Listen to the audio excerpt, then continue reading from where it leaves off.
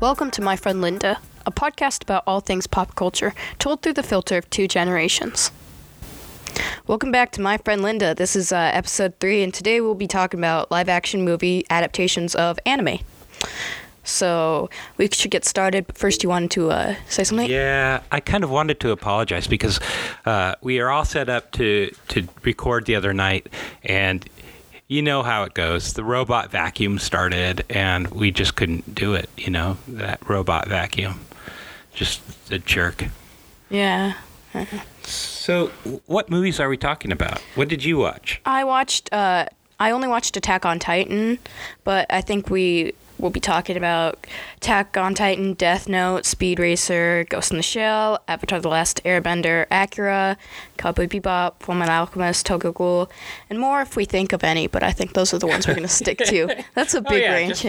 We'll just do that, a couple minutes here. Couple minutes, yeah. Well, some of these actually, when we did some research, we found out that they're not actually produced yet, right? So they're coming, and we want to kind of get people excited about that. So Hollywood right now is in this moment where the action movies have been a staple, and we've seen the Marvel and DC films, rise in popularity, and this kind of beginning to not be as successful because of the kind of the pattern, the tales that they're telling are pretty well worn sometimes, and so maybe anime is going to be the next thing that that movie producers are looking at, perhaps. I think right now in Hollywood, people are going to start to think about, oh, this is really big in Japan, and how can we get it to be big in America? And a lot of people want to watch it. And that's why I think a lot of people wanted to watch Ghost in the Shell, because it was a popular anime back in Japan.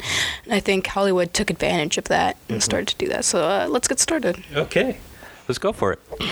So tell me about what you watched. I watched the Attack on Titan live-action movie, which was Japanese-made. It's not a Hollywood film. Okay. And so it was made with all Japanese, but I watched it in English dub because I'm terrible like that. But it's a really terrible English dub, by the way. I don't recommend it. But when I watched it, it had a part 1 movie, which was like an hour and 40 minutes long, and then a part 2 that I didn't even bother watching. I got 30 minutes into part 1 and I just stopped.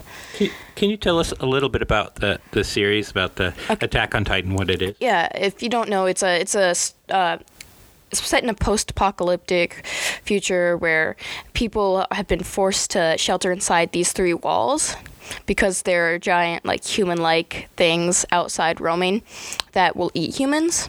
And so it's an adventure between these 3 friends, Armin, Eren, and Mikasa, who decide to train during the Scout Regiment. And this, I'm going through the anime plot, and so Eren's mom gets eaten. Spoiler alert, I mean, that's the first episode. And so he decides to join the Scout Regiment, which kills the Titans. And so basically you just watch their adventures. You see, oh, can they make it in time? There's a climax, the walls fall down. Okay.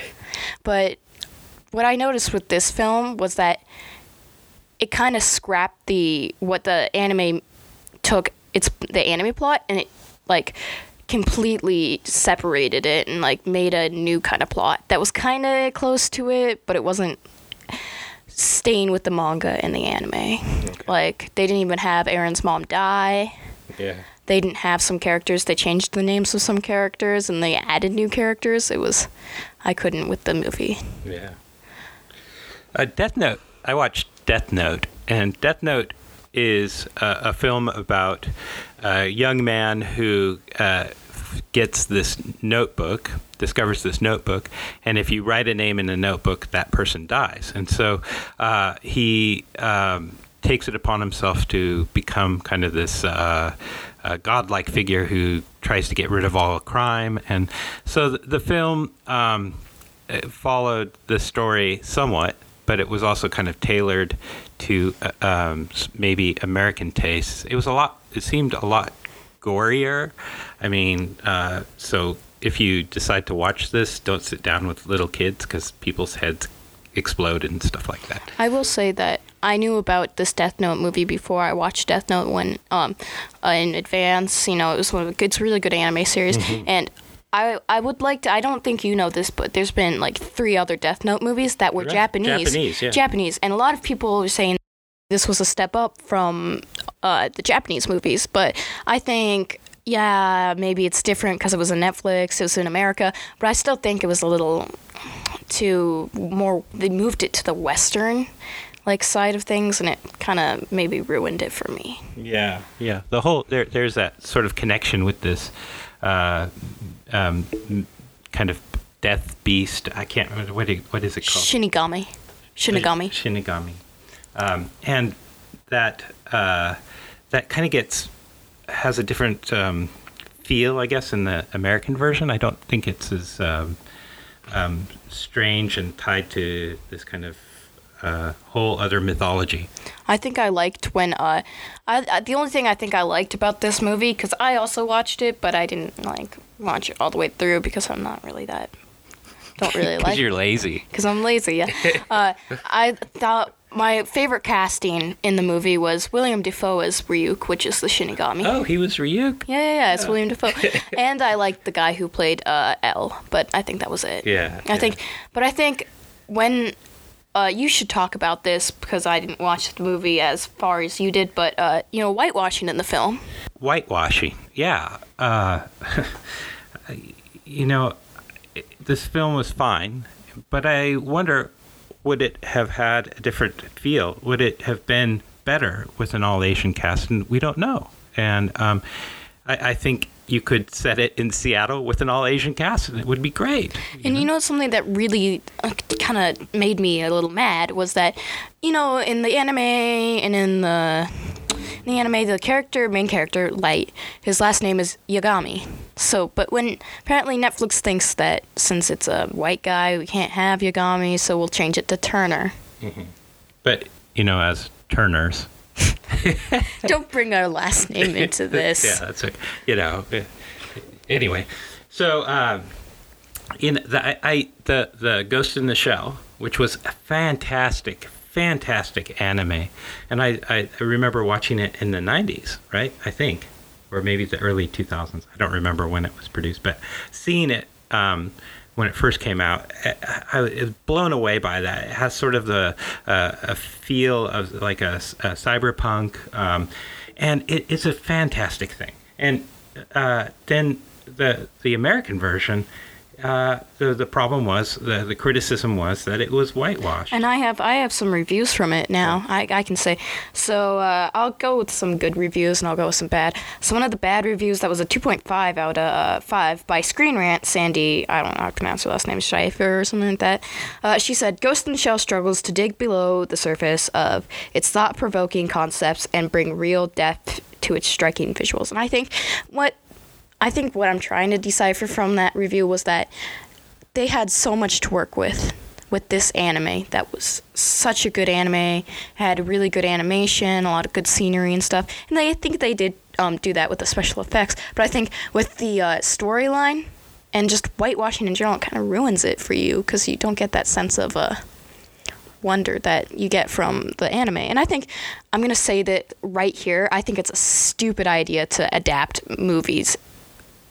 anime into a movie, because I don't think it's a good idea. If you've seen Ghost in the Shell, especially Avatar: The Last Airbender, which was not a good movie, and Attack on Titan, even if it's based where Japan or America or any country, it's not a good idea.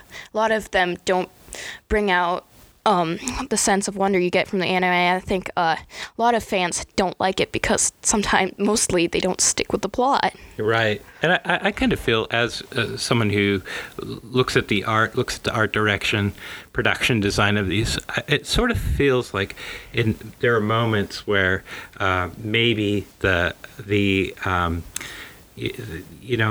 get so caught up in sort of the aesthetics of the anime, and you can do so much with that you kind of let the plot and these other things kind of fall by the wayside. Well, that leads me to the question, like the sort of iconic, really well-known and recognized anime films, in particular Akira and Cowboy Bebop. Those are slated to be made. What do you think about that? I think maybe I really like Cowboy Bebop. It's a timely anime. It's an anime classic. A lot of people will watch it. And so with that, I think maybe, I'm really hopeful that they can do well with this, but I'm not giving high hopes for it. I really do hope that it'll have a good direction. And I think if they stick to the anime plotline, they do stick on course. And you know what? I think it's good to take a little bit of direction with it, but I really hope they do stick with the anime, like what they had in the anime, and I really hope because that a lot of fans the like plot, it. The plot, yeah. I hope they stick with the plot, because that a lot of anime fans will probably like that better, because if you stick with the regular plot, go follow the anime, but you do it live action, you do it well, that'll be a big hit. Yeah.